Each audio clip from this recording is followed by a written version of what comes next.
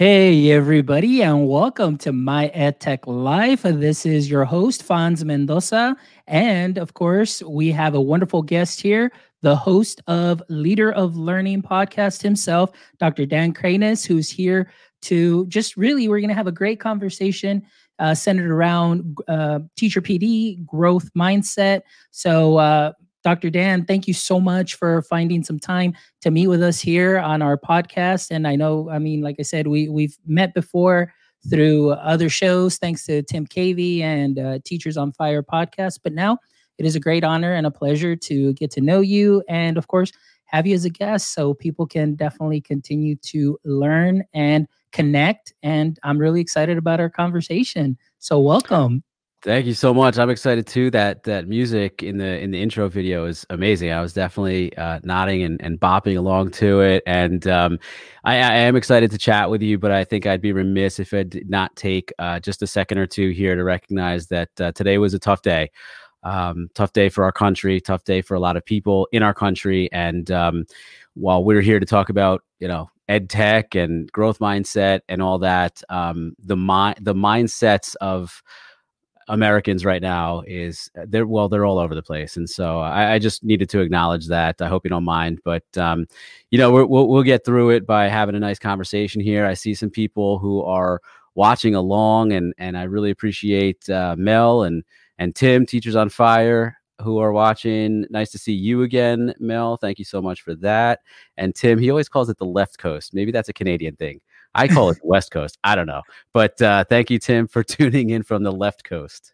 There you go. So, guys, thank you so much. And yes, of course, Dr. Dan, thank you for sharing, that it has been a very tough day, but, it's things that we'll have to obviously learn from. And, one of the things that I always say is like, sometimes when we come into tough situations, and at least through my experience, it's always been learning to improvise, adapt, and overcome. And so hopefully together as educators in an educator community coming together, will definitely help. And, as we move forward. So again, we're just really excited again, having a wonderful conversation here. And Dan, before we get into our conversation, if you can just let, our audience members know just a little bit of who you are, your background, where you're coming from in education. Yeah, well, I am Dr. Dan Cranes, and I am from Connecticut, and this is my 15th year in education. It's almost hard to believe that I'm just about to get to like the second half of my career almost at this point, and I may be turning 40 soon too. Oh wow! So yeah, feeling old these days, but man, I've been around for a little while, and I've bounced back and forth between some different schools and even different states. Spent some time in New York as a teacher. Spent a lot of time as a coach, and I'm actually, I just started 2 days ago, a role where I am not just an instructional coach and not just coaching one department, whereas before I was really only coaching in the English language arts department at one school building. But I'm really harnessing, I think, my more true talents now as an instructional coach for digital learning. And looking forward to having a larger impact. And instead of working with one department in one building, I'll now be working across 3 different buildings in my district. And I want to give a shout out to Jeff Bradbury from the TeacherCast brand and TeacherCast podcast, because he's on the team as well. He actually leads the team. And so the two of us, along with a handful of other people, have now formed what Jeff likes to call the Avengers, but basically the digital learning team in our district now. And we're just really excited to start some amazingly important work, which I think is to kind of bridge the gap, if you will, between COVID learning and what really should have been happening, for the last handful of years, which is to bring digital learning into the fold as a real thing, and a real thing that is here to stay, in the long term. I always say, like, I hate when people say 21st century learning, because we're 21 years now into the 21st century, and this should have been happening all along. But I'm really excited to do this work in my district, and just really kind of inspire more innovative and creative and real world relevant type of learning. And that's something that is great. Dan, as I was hearing you and listening to you, just that enthusiasm and that passion moving into this new role, having that, being able to help teachers out, the extending the reach. And, in the end, the people that are affected the most, and hopefully, obviously, in a positive way, is going to be the students, as we're always continually trying to help our teachers better themselves and hone in their skills. And because this isn't something that is very easy that you can just pick up from one day to the other. And as time continues, it's a growing process and a learning process still. But just being able to hear you and the passion that you're bringing with the rest of the team, like you said, the Avengers, I'm sure that your district is definitely looking up to you guys, and you guys are definitely going to come up with some great ideas to really pump up the teachers and really help them through this, and in the end, have a positive impact on the student learning. And like you said, we're 21 years into 21st century, and I completely agree with you. This is something that should have been taking place way before, but it's just one of those things that happened, and now we're definitely working with it. So going along with that, like you said, this is something that should have been happening. Talking about teacher PD in your current role, or prior to this, as an instructional coach, how difficult maybe at the time, or did you see any kind of find any obstacles as far as teacher professional development, as far as them buying into the tech, like maybe using Chromebooks, or let's use the iPads, let's do this, or getting them maybe to one of your training sessions? Did you ever see any of those obstacles prior to, COVID learning? Yeah, of course, man. I wrote a 150-page dissertation, and quite literally the first line in the introduction, basically, and I'm paraphrasing a little bit, but it basically says the one constant in education is that there is no constant in education. It's always changing. And I guess the sad reality, and there's a lot of research out there to support it. I included that in my dissertation as well, that says that, teacher resistance and fixed mindsets are real. I did a whole podcast episode on breaking through teacher resistance, and the fact is that it's always there, unfortunately. And I really think that the biggest reason why is that dreaded comfort zone. A teacher, especially a veteran teacher, gets set in their ways.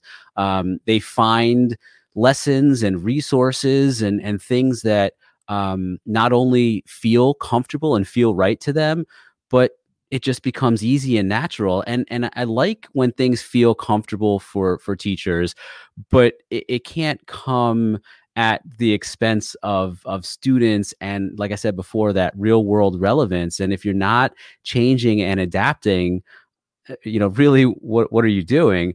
Because education should change all the time, and it should not stay static and not get boring, really. So whether it's technology or not, I do think that it can become a challenge to deal with that, like you said, that buy-in and the teacher resistance.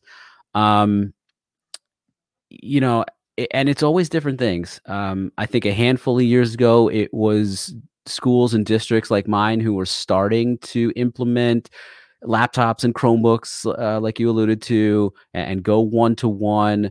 Clearly, we've worked our way up now to potentially teachers not feeling comfortable with or even resisting new technologies like Zoom, Google Meet, Microsoft Teams, whatever video chat platform you are likely using, either in a remote or a hybrid setting during COVID times. And I do think that a lot of it has to do with the fact that it's just not comfortable. It's not something that people are used to. And that's where hopefully guys like me and you come in to help teachers realize, like, there are people out there who can help you with that. There are coaches, and there are hopefully administrators, although their hands are tied so much right now with dealing with all the things that they need to deal with to run their schools and run their districts. But teachers helping teachers too, really, navigate these difficult waters. But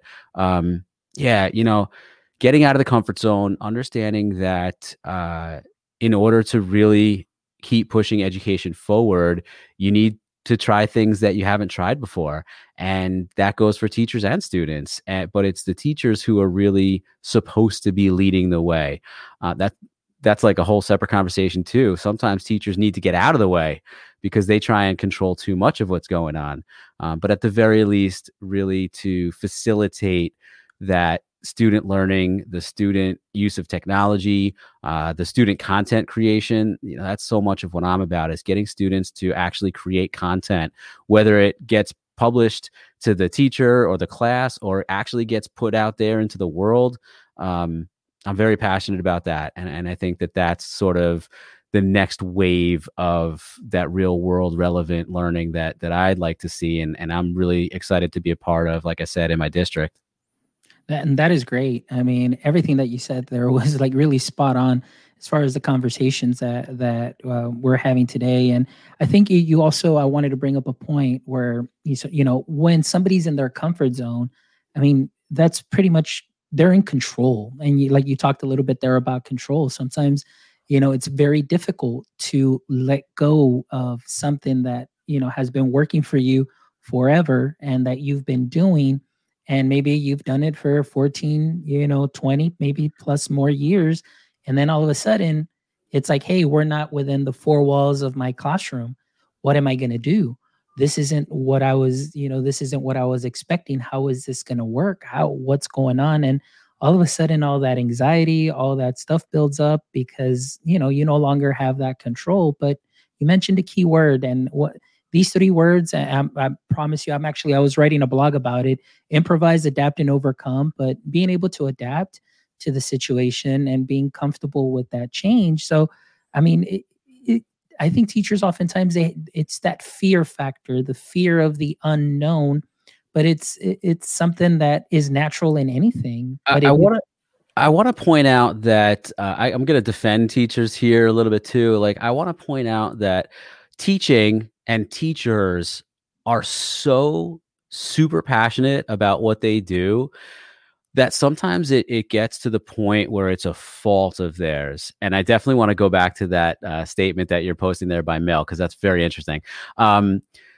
Teachers, to a fault, can get so emotionally into what they're doing that they really take things personally. And I think that's where some of that fear and that's where some of that control take over. Teachers are so passionate about what they do that sometimes when they feel like they are getting out of control, it's very uncomfortable. And I can understand that, but it's also not necessarily conducive to a really effective, engaging learning environment. Mel's comment, in case you're not watching this live or maybe you're listening on the audio podcast side, is that her students want teacher-directed instruction 99% of the time. I'm hoping that's a little bit of an exaggeration, but I understand what Mel is saying when she says that the students find it foreign when she asks them to go and investigate things on their own.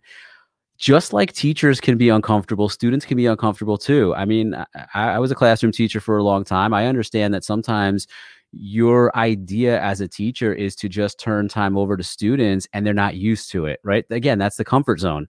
They're used to teachers just talking at them and not talking to them and not being that guide on the side. And so, like, I'll give you a perfect example, man. I don't know if you've ever done Breakout EDU. I feel like it was a little bit bigger a few years ago. Now it's sort of morphed into like digital breakouts and escape rooms and things like that.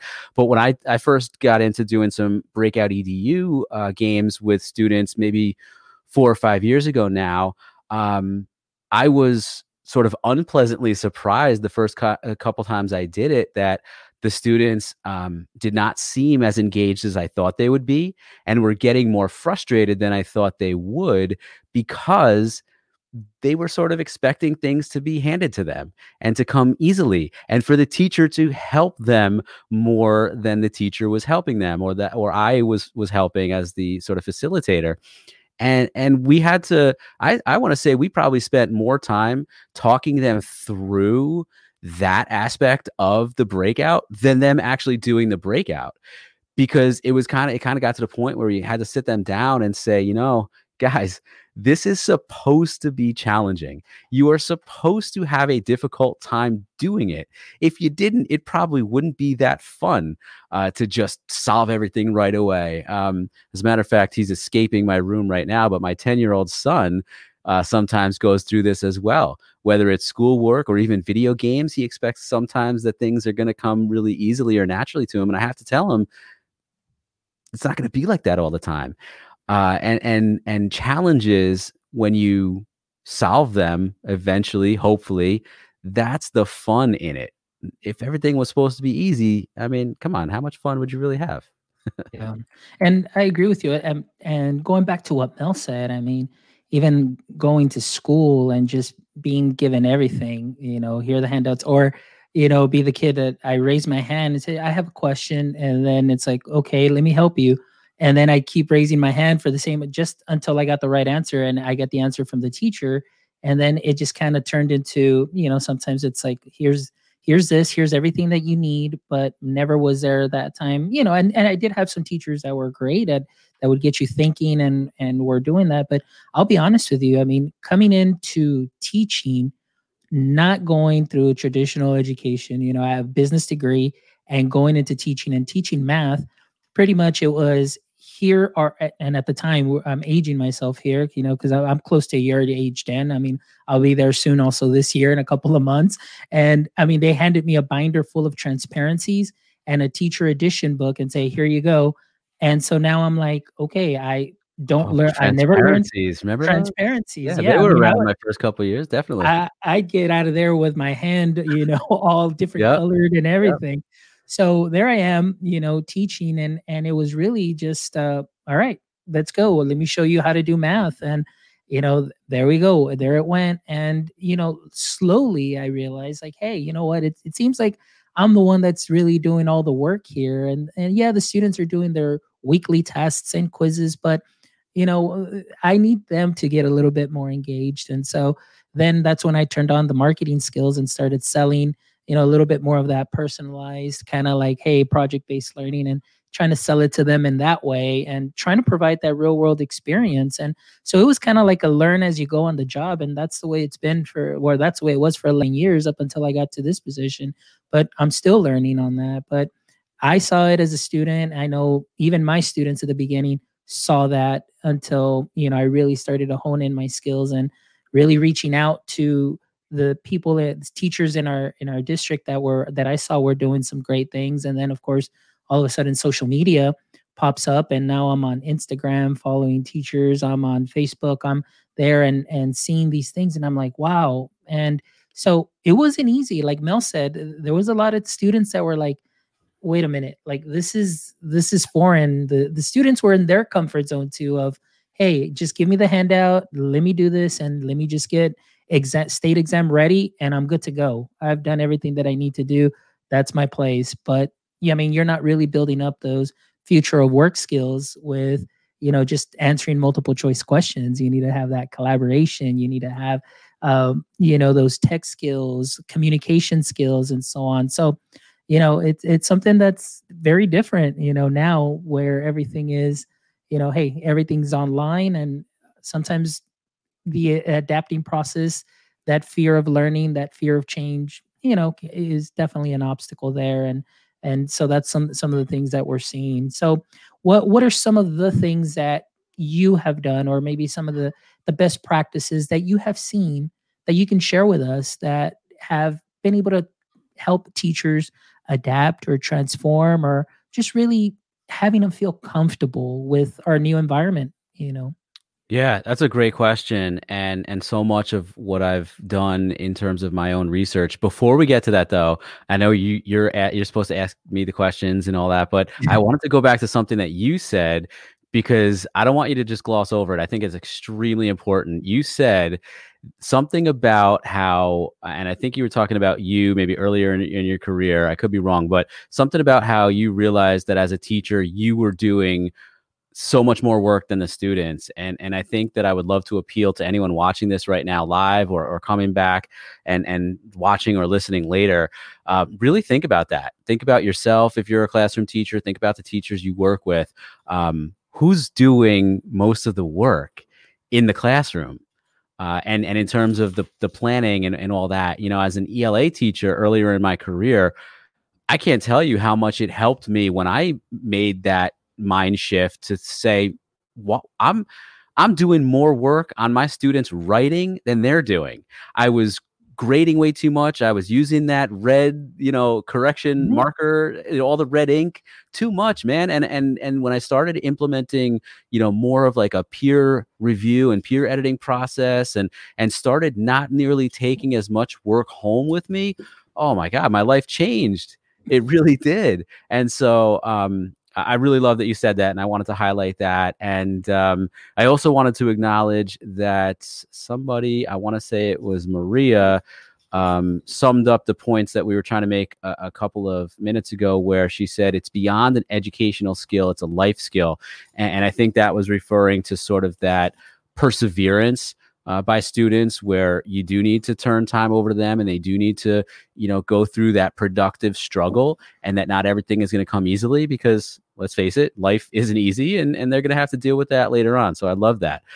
Not forgetting about or dodging the question that you asked me, though, some of the stuff that I've done personally or have been part of over the years has to deal with, like I said already, some student content creation.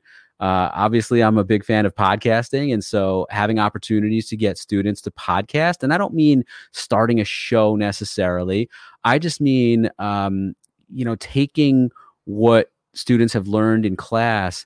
And I'm noticing that I'm getting a little glitchy. Am I all right? Am I still sounding good? You're good. You're sounding great. All right. I'm my own video is glitching, and I think it happened when the little scroller went through. Anyway,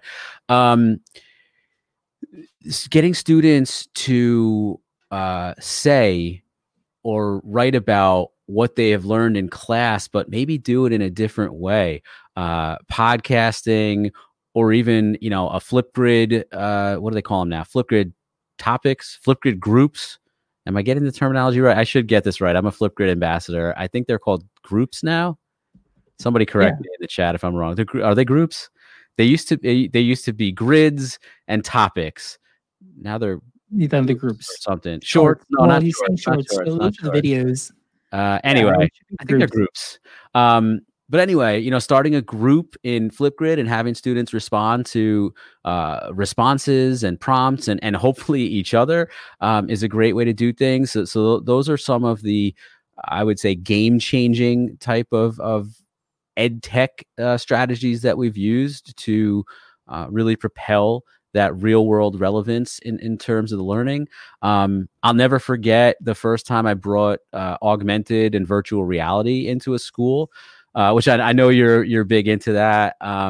So it's dead by now, but that app Aurasma, which turned into like HP something or other. So back in, I want to say like 2017, I helped a social studies class do some virtual field trips right in their own classroom.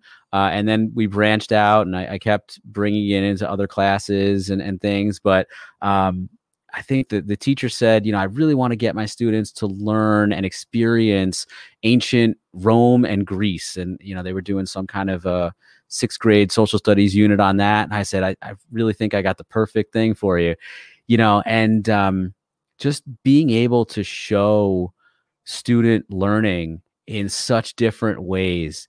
That's really what I've tried to push. And that's really, I think, what has made a really big difference in terms of the student learning being more engaging, but I think even more importantly, more relevant, so that it sticks with them better and longer, and hopefully they'll actually be able to answer the question when they ask the teacher, when am I ever going to need to know this?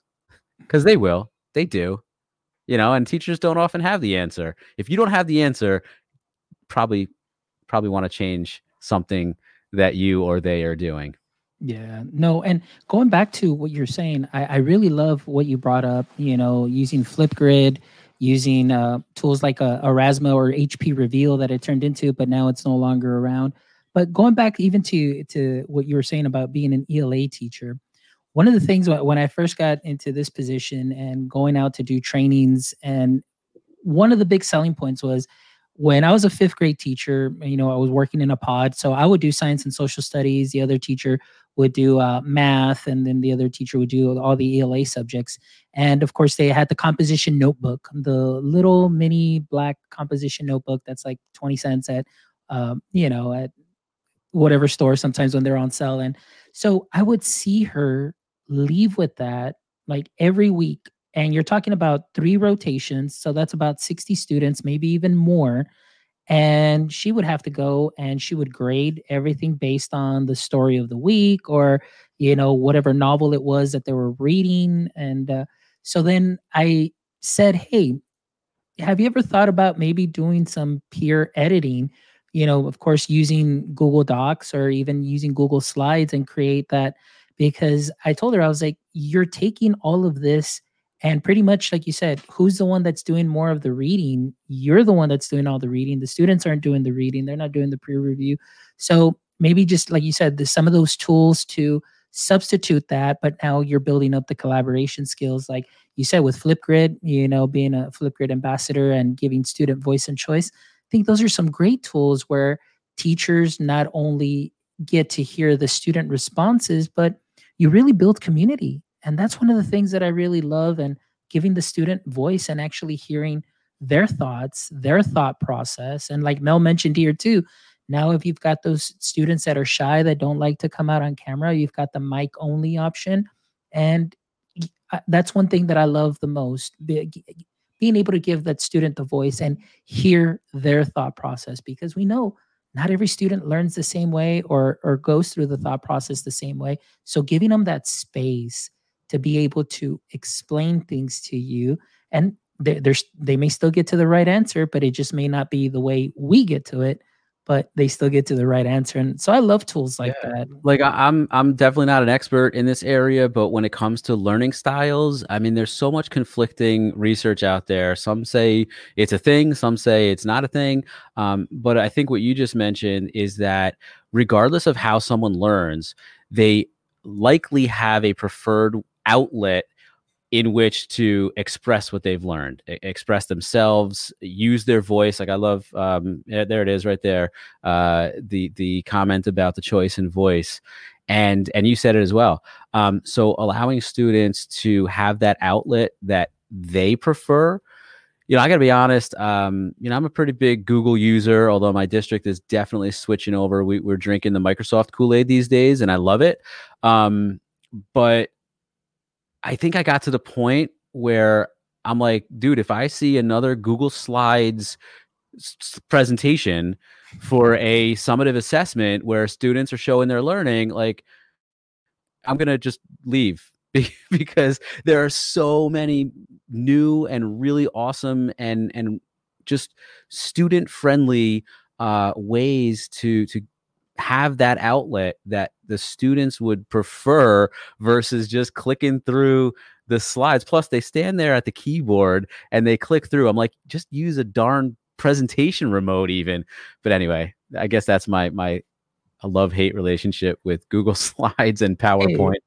But sometimes it comes back to, well, that's what the teacher may feel comfortable with at that time, maybe not knowing those tools. So I love that as our jobs, it's to bring in these tools where you give and amplify voice and choice. And like I said, I remember like giving my students options to you have the option to either work on a slide presentation, then, narrate over it. So now you've got Screencastify. Some of them would just say, well, can I just, give you my summary and I just want to record myself? Do it. Use your cell phone. Use, if you've got Flipgrid on your mobile device, you've got, something anyway, any which way or different means that you can just show me that learning artifact. And so a lot of my fifth grade or sixth grade years, the last, I guess, 5 years that I was teaching, doing sixth grade and fifth grade, that's really where I started. Like I think Eric had posted here, giving him some more of that PBL, and it was interesting. Funny story is when I started introducing Scratch coding into my science class, and I was having the kids do the planets, and so they were laying out writing code with Scratch, and they were doing the solar system. The funny story is an administrator walked in, and she was just walking around, and I was like, cool. I was like, look at what they're doing. Later on, the principal comes back at the end of the day and says, "Hey, I just wanted to let you know somebody reported you saying that all the kids are doing in here, they're just playing games. Are you teaching?" I was like, "Oh yeah, look, let me show you what I'm doing."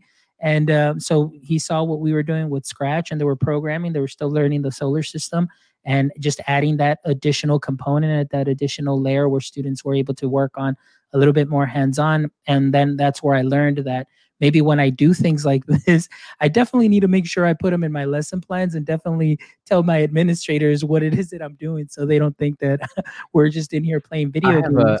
I have somewhat of a similar story in terms of ed tech and using tools and kind of showing off to the administration. So one of the first tools that I started using that really changed the game for me in terms of using more technology in the classroom, and it's still one of my favorites today. I've been a Nearpod pioneer since 2016.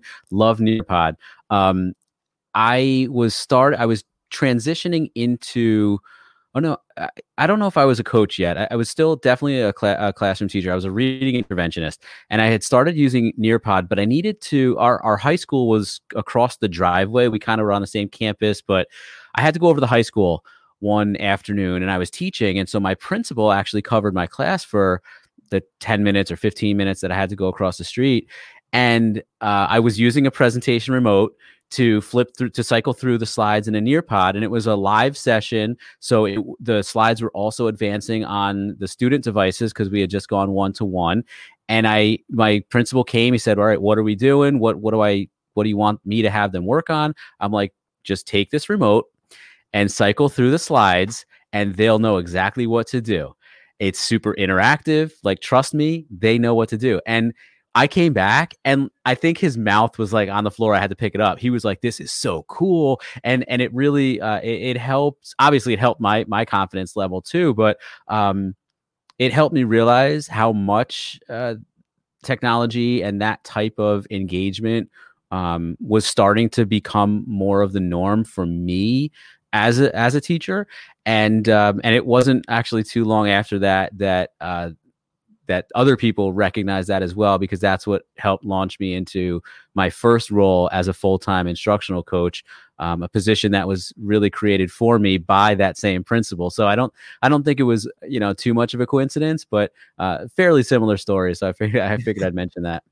No, and that's great. That's wonderful. And so now going back to, the teacher PD, and of course, I think that a lot of it, even with teacher PD and the conversation that we're having, definitely a lot of growth mindset that we're interweaving in here. And even with ourselves, just having that growth mindset of, hey, I can continue doing things the same way that I've been doing, or, hey, let me get out of my comfort zone a little bit and maybe step into that fear zone, but then get into that learning zone where I'm learning right along with my students as well. And, how or what are some ways that you've been able to do that, within your or to help your teachers just to kind of just keep that open mind and not to get either or feel overwhelmed or feel anxious or anything at all?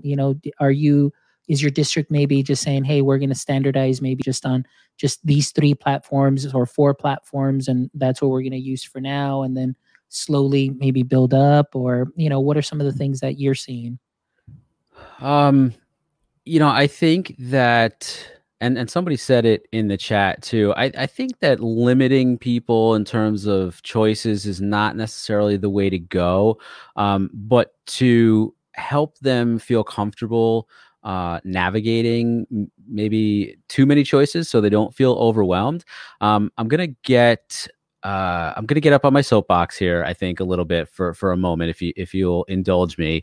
I know you are a doctoral student, and I wanted to say something about that a minute ago, and the thought escaped me. But I've done some research on this, and I want to say, and maybe those of you who are in the chat can help a little bit, because I have an acronym that I would really love to give you and anyone listening and watching. It's the word SCOPE, SCOPE, and this is basically a way for me to kind of remember my own themes that came out of the research that I did in my dissertation. But basically, in a nutshell, this is an acronym that will help leaders, and when I say leaders, I do mean classroom teachers as well, inspire a growth mindset in others. I hope you're ready. Here we go. So the S stands for set high expectations, and clear expectations is probably really the more important way to put it. So setting clear expectations. And that's basically like the why behind what you're doing. You know, having people understand what you want out of them is super important, because you can't really expect someone to grow or change if they don't know what's in it for them, basically. The C is comfort, right? And so I think you can't really expect someone to adopt a growth mindset or change or adapt if you don't first address their discomfort. Why is it that you aren't feeling super comfortable about this? And take efforts and take the time and care to help make them feel more comfortable. It's really important. The O is basically for opportunities. Like, you have to provide opportunities, and this kind of gets back to what we were saying before with like breakout EDU and kids feeling frustrated. Like, you can't help them change the way they feel in terms of that frustration if you're not providing opportunities and, of course, coaching them and helping them through how not to feel that way. Right. So providing opportunities is really important as well. The P kind of gets back to what I've already spoken to a little bit. Am I on the P? Yeah. Which is basically a sense of purpose. When I say sense of purpose, I don't necessarily mean the why necessarily, but it's really like, how do I, as an individual, kind of fit into this collective idea of moving towards something? So it's kind of taking like the sense of the individual and making it more of like the sense of the collective, the classroom, the school staff, the organization. How do we all fit into that? And then finally, the E could basically stand for one of two things. I don't necessarily narrow it down. It could either be enthusiasm, or I've even said before, like a passion, although that doesn't start with E. But that, there's that quote, and I think I might botch this one as well, but there's that quote out there that I see sometimes that basically says like, nothing good ever came without enthusiasm, or something like that. I don't know who said it, but I see it a lot, and I'm probably botching it. But basically, no one gets behind an idea that someone has if they're just kind of ho hum about it. I don't even think I've ever used the term ho hum, but you know what I mean? Like, why would I want to change what I'm doing if you don't even seem that thrilled by it? You know what I mean? So that's the acronym. And so rather than pointing to specific things that I've done or my school or anything like that, those are some ideas that I feel strongly about, that came out of my own research, that I think, and I've literally put this on a poster even for people at my school too, the SCOPE.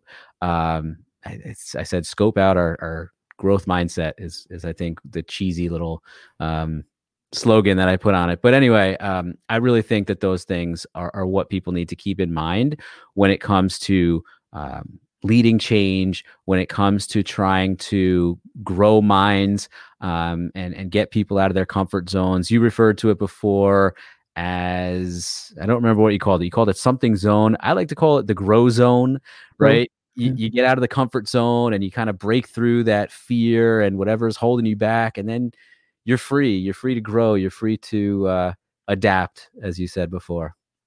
Yeah, that's awesome. And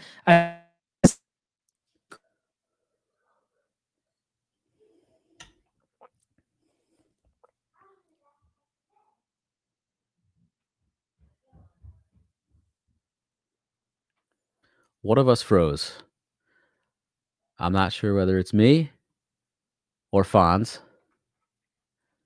There we go. There it is. Sorry about that. No problem. I am hardwired this time, so I don't want Chris Nessie to say, "Hey, well, that's why you need a hardwire." I was like, "Hey, I'm hardwired, all right."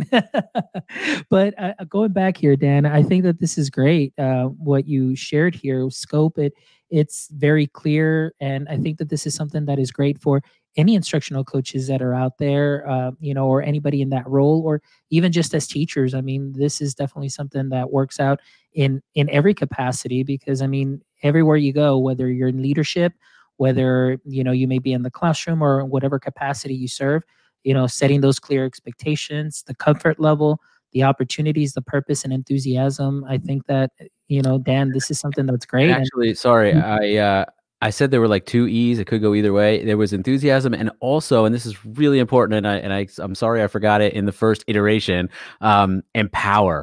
Empowerment is huge, because at some point, unless that empowerment takes place, it's going to be very hard for someone to really stick with something if they don't feel like it is now owned by them. It's now something that they are like in the driver's seat of, so to speak. That's tough. They got to feel like they're owning it, that they're a part of it as well.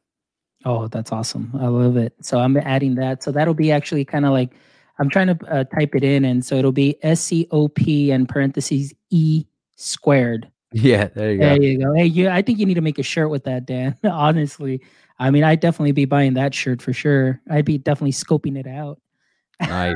Scope it out. Scope out our growth mindset. There you go. Scoping out the growth mindset. But I think that that's just a great, philosophy, a great start for anybody. And like I was mentioning, just really in any capacity that you're serving, and going back to even enthusiasm and empower, I think that's something that's very important too, to be able to empower a teacher. When you empower a teacher and they feel that they can, take what they have and maybe try something different, and not be like, oh, well, excuse me, you're not sticking to what we need to do. This is exactly what the curriculum says, and this is what we need to do, and be real rigid. I mean, that can definitely that's compliance. That'll weigh down. That'll weigh down enthusiasm for sure. That'll weigh down that empowerment. But if you kind of say, hey, here's our curriculum, here's kind of the way that it lays out, hey, have at it, but when you still get that freedom and say, all right, let's do things this way, and you're still, being purposeful and meaningful with your lessons, and you're still getting the data, you're getting those results. I mean, it doesn't really matter how you teach it. Obviously you want to teach it effectively, but I think like at some point, the administrators kind of have to say, hey, all right, I see that they're doing things maybe a little bit different than this teacher, although they're still getting maybe the same results or maybe even better. I can kind of, let them be. But sometimes, like you said, compliance can be something that's very difficult for a lot of teachers. And especially now, you've got virtual walkthroughs and things of that sort. Yeah, what you were just saying really reminded me of a conversation I just had and a podcast episode that I just released where we talked about the word trust. And as you were talking, I was thinking, not only is compliance sort of the enemy of empowerment, but it's the enemy of trust too. If you're a leader, a building leader, how are your teachers going to trust you when all you're doing is telling them exactly what to do? Or if you're a classroom teacher, how are your students going to really trust you when you're not allowing them to have that choice and the voice that they really, I mean, some of them don't know that they need it, but they really need it, So it depends, I guess, how old the kids are, how much of that you can really give them, how much time you could turn over to them. But still, I've not worked really as an elementary teacher, but even I know that students from an early elementary still need that empowerment as well. Oh yeah, most definitely. And that's one of the greatest things, like at least serving at the elementary level, at the high school, like I said, at the high school level, I was barely fresh out of business, not even, I didn't say like college. I'd been working in marketing for about 2.5 years. And then I just went into teaching and just fell in love with teaching. I was like, man, and that's because I told myself I never want to be a teacher. Like I want to go to the business school and I want to make money. I was like, now it's like I've been in education and I couldn't be any happier because I just fell in love with it, because a lot of the marketing skills that I would learn, I've been able to apply it within the classroom and within my current work environment. And it really helps. I mean, getting to know people, getting to know my customers, my people, my students, that personalized learning. I think that I was doing a little bit of that before it even became a buzzword. And then, now it's personalized learning, but it was just a great learning process. But, um, you know, where was I going with this? I kind of lost track there. But anyway, going back to the students and learning right along with them, I think one of the things too is that a lot of teachers just feel very scared to not know what they don't know. Sometimes it's like you go in there and you think you've got things down, you got things under control, and then I don't know. it's I don't know if you saw my dog just ruining the whole green screen effect there behind me. Did you see that? He just walked right by. I Like, saw that, but it's all good. And like I don't that's have great. this virtual background behind me. That's a greyhound, by the way, right? The It is, greyhound. yeah. All right. But going back to that, it's just like I was talking about there. I kind of lost my train of thought there a little bit. But learning with students, it being vulnerable. Like I think at this time, I mean, that's something that I know a lot of teachers may be experiencing. Going back to kind of having that control, that confidence. You're going through your lessons on a day to day, and then all of a sudden, it's like, oh my goodness, I don't know how to do this, and I'm gonna look ridiculous if I try a flip grid and then my students don't, it doesn't work. You know, it, I think that sometimes just being able to just say, hey, take a step back and say, hey, you know what, it didn't work quite well this time, so let's just continue and do something different and just adapt to the situation and maybe come back. I think those are some of the biggest lessons that I've learned, through those years in elementary, not so much at the high school, but in elementary and even now currently, I'm still learning. I still make mistakes, but it's part of the process. But that vulnerability, it does take a toll on some people. What are your thoughts on that? I mean, we're only human, right? I mean, I definitely am okay with the term vulnerability, but I still think it's part of that growth mindset thing and being a lifelong learner. That's what I was actually thinking of before. I forget what you said, but it sort of triggered in my mind. Like as a doctoral student, I don't know if you've gotten people to ask you, why you're doing it or what you expect when you get the degree. For me, it was like I just want to go back and really reach the pinnacle of education, because I think that not only is it on brand for what I do content creation wise, but in my role in my school and in my district, just to live that ideal of being a lifelong learner. And I think that if teachers are truly trying to get their students to be lifelong learners, then of course they need to be as well. That's not me advocating that for every teacher to go out and get their doctorate degree. I realize that's not for everybody, but to find something to keep pushing yourself, to be vulnerable. I don't know if you can hear the squeaky toy behind me. My dog is like going crazy right now. I apologize. Hey, no worries. No apologies. I'm such an audio kind of a freak with the podcasting. I'm like, no, now he's gonna have this squeaky toy in the background. Anyway, I digress. You definitely need teachers to be vulnerable enough to recognize that they don't know everything and therefore they cannot control everything in their classroom, as we've mentioned, but also that there are things and people out there where they can get help with the things that they don't know. I'll refer back to George Couros in the Innovator's Mindset, who basically says, like, at this point, and that book was written a handful of years ago now, at this point, if teachers are living in isolation, then that is a choice that they are making. And I'm going to go even further to say that's a terrible choice that teachers are making, to just be boxed into the four walls of their own classroom and never really branch out and reach out beyond that. As an instructional coach in a couple of different buildings, I've started, I don't know how long they've lasted, but at least I've started movements to have learning walks where teachers go into other teachers' classrooms and just watch what's going on for a little while, non-evaluative, non-judgmental, but just, here's what's happening. Here's what I'm noticing. Here's what I think I might be able to kind of steal in terms of the ideas and what I might be able to implement in my own classroom. And it's been really powerful. And the way that I sell that to teachers is I tell them, I don't think you guys realize how fortunate I am as a coach to get to have the privilege of coming into all of your classrooms and seeing all the great things that you're doing. I'm learning so much.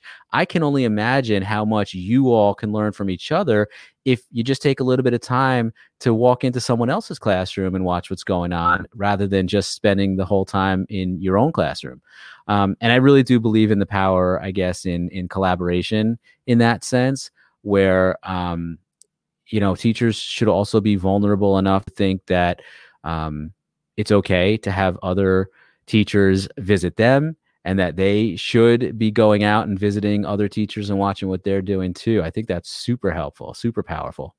Oh, it is. It most definitely is. And, and even like you said, as our roles, we get to see these teachers in action. We get to see the amazing things that they're doing and still continue to learn from them and then share that with everybody else. And then they become that expert. You empower them and say, hey, how would you like to maybe do a presentation? Or, hey, how would you like to do something like this? And by empowering them, and then, you're using that resource that you have, that amazing teacher that is really engaging those students, and then you get to share that knowledge within your district. And so now you're building up that expertise within your district. And so I think that those are some great things that one can do, is you continually learn from one another. And of course, having that open door, like you said, don't be in silos anymore. We need to all collaborate and work together for that common goal, which is really to educate our students and really reach out to them and prepare them for those future work skills that they're going to need. And a lot of it involves collaboration, communication, some of those tech skills that now we're learning. And teachers are, bless them, they're doing an amazing job. I mean, just from one day to the next doing what they're doing. And a lot of them have grown. I was just having this conversation earlier today with our executive superintendent. I was saying, isn't it amazing, a year ago where, we weren't anywhere near where we are now. And now we've got teachers that would never attend any trainings or said, nah, I don't need any of that. Now, they're doing great. They're really, some of them have embraced this change and have done very well and are very, just they're stars. And I'm learning from them because they get to be there in the front lines with the students, and they get to do all of these things that later we get to share within our district. And so it's just been really amazing. So that's one of the things that I love the most, just seeing that growth from the teachers, and then of course the impact that it's going to have on the students, also building that community. It's so important to do that, especially right now during this time where students are even in isolation. But that's a whole other topic that we can continue talking about, but we won't get into that. But Dan, we're pretty much coming down to running out of time here, but I would love to give you some time. Please let our audience know where they can find you, what your projects are, when your next podcast is, what did you just release, and what are you working on? Go ahead and share with our audience. Well, thanks so much for that opportunity and just the chance to come on here and chat with you and anybody listening. There's been awesome comments in the chat too, and shout out to Mel and Maria and Eric and Tim and everybody who's been chatting along. And I do just want to shout out, who was it? It was Mel who asked, basically, how do you get those teachers out of their silos? I'd love to continue that conversation with you, Mel, at some point. I do have some ideas, but I host the Leader of Learning podcast. You can find that obviously on any podcast app that you so choose. Whatever you listen to podcasts on, we are there. Leaderoflearning.com as well. And you can see it above me. Really, the tagline here is that we provide inspiration to transform education through effective leadership. But we do so with the lens that, and I say this at the end of every podcast episode, no matter who you are or where you are, you too can be a leader of learning. So it's basically label-less leadership. It doesn't matter what role you're in or what title you have. If you're an educator, you're a leader. And that's why my my brand, my podcast is all about just like, you can be a leader regardless of whether you're an administrator or you have a title or not. So, thanks, Mel. I'm looking forward to you tracking me down. A little scared, but looking forward to it. No, just kidding. Just kidding. Yeah, no. So Leader of Learning podcast, we're approaching our 100th episode. We launched in episode 1. We'll forget about the kind of pilot episode 0 that I did in the spring of 2017, but we officially released the first episode in 2017 in the spring, in the fall rather. And it's been an awesome ride. Fairly recently started a monthly series, and I say we because there is now a we behind Leader of Learning. Rochelle Danae Poth, who is an amazing educator, and I call her the hardest working woman in education. Yeah. She's a teacher. She's an author. She's an attorney, for Christ's sake. She just does everything, man. She's been awesome to bring on as a co-host in the series that we called Devil's Advocate, where we tackle trending topics in education. But just a lot of fun with it. You know, just like I said before about students, I do love the content creation side of things, and getting to help teachers and make a bigger impact and a bigger splash in the field of education on a more global level versus just a school or a district level. So I'm having a lot of fun with it. I've been having a lot of fun with it for 3.5 years, and getting to do my own show and getting to come on to awesome shows like this that you do. It's a blessing, and it's a real honor. And so much so that my son is now on here, just left a comment in YouTube. Appreciate that. Shout out to Evan Kreinus. There he is. Apparently it took him this whole time. I think maybe that's what he was trying to bug me about, like out of the corner of my eye over here. I saw him trying to creep in, and I was like shooing him away. He was just trying to find dad. No. Anyway, Fonz, thank you so much, man. I really appreciate the conversation. No, thank you, Dan. The honor's all mine too, to just have somebody, like yourself, who's been established, and I mean, following you and the amazing work that you do, what you've done, what you post. And obviously for me, the show also is just a great way for me to continue my education and learning. And I mean, what better way to learn, or one better person to learn from than, so people like yourself and many of the other guests that we've had. So thank you so much for taking the time out of your day to be here and just share. And like you said, making the connections, because that's what My EdTech Life's all about, connecting educators one show at a time. Maria, Javier, Gerardo, Evan, Eric was here, Tim. Thank you so much for joining us, and all of you guys that'll be watching the replay or listening later on as well. Thank you so much for joining us on this wonderful show. This is show number 36. Don't forget to visit us on our website at www.myedtech.life, where you can catch and watch, or listen and watch, all our shows there. And this show will be up there in the next couple of minutes, and we'll definitely be sharing that out on all our social medias as well, so you can connect with us there. And if you're ever interested on being a guest on My EdTech Life, head over to the website and you'll see the contact page.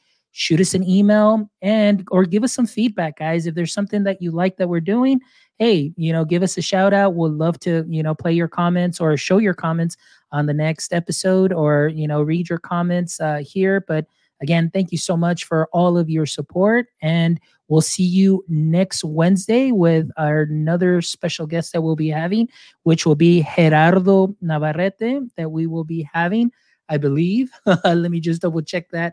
I believe it is Gerardo, or if not, it's going to be Rochelle, but let me just double check, guys, because I want to make sure that I got you. Yep, it's going to be Gerardo Navarrete. So I want to let you know that my friend Gerardo Navarrete, this will be a Spanish show. Okay, so again, this is going to be reaching out to our Spanish audience that we will be having. So I'm really excited.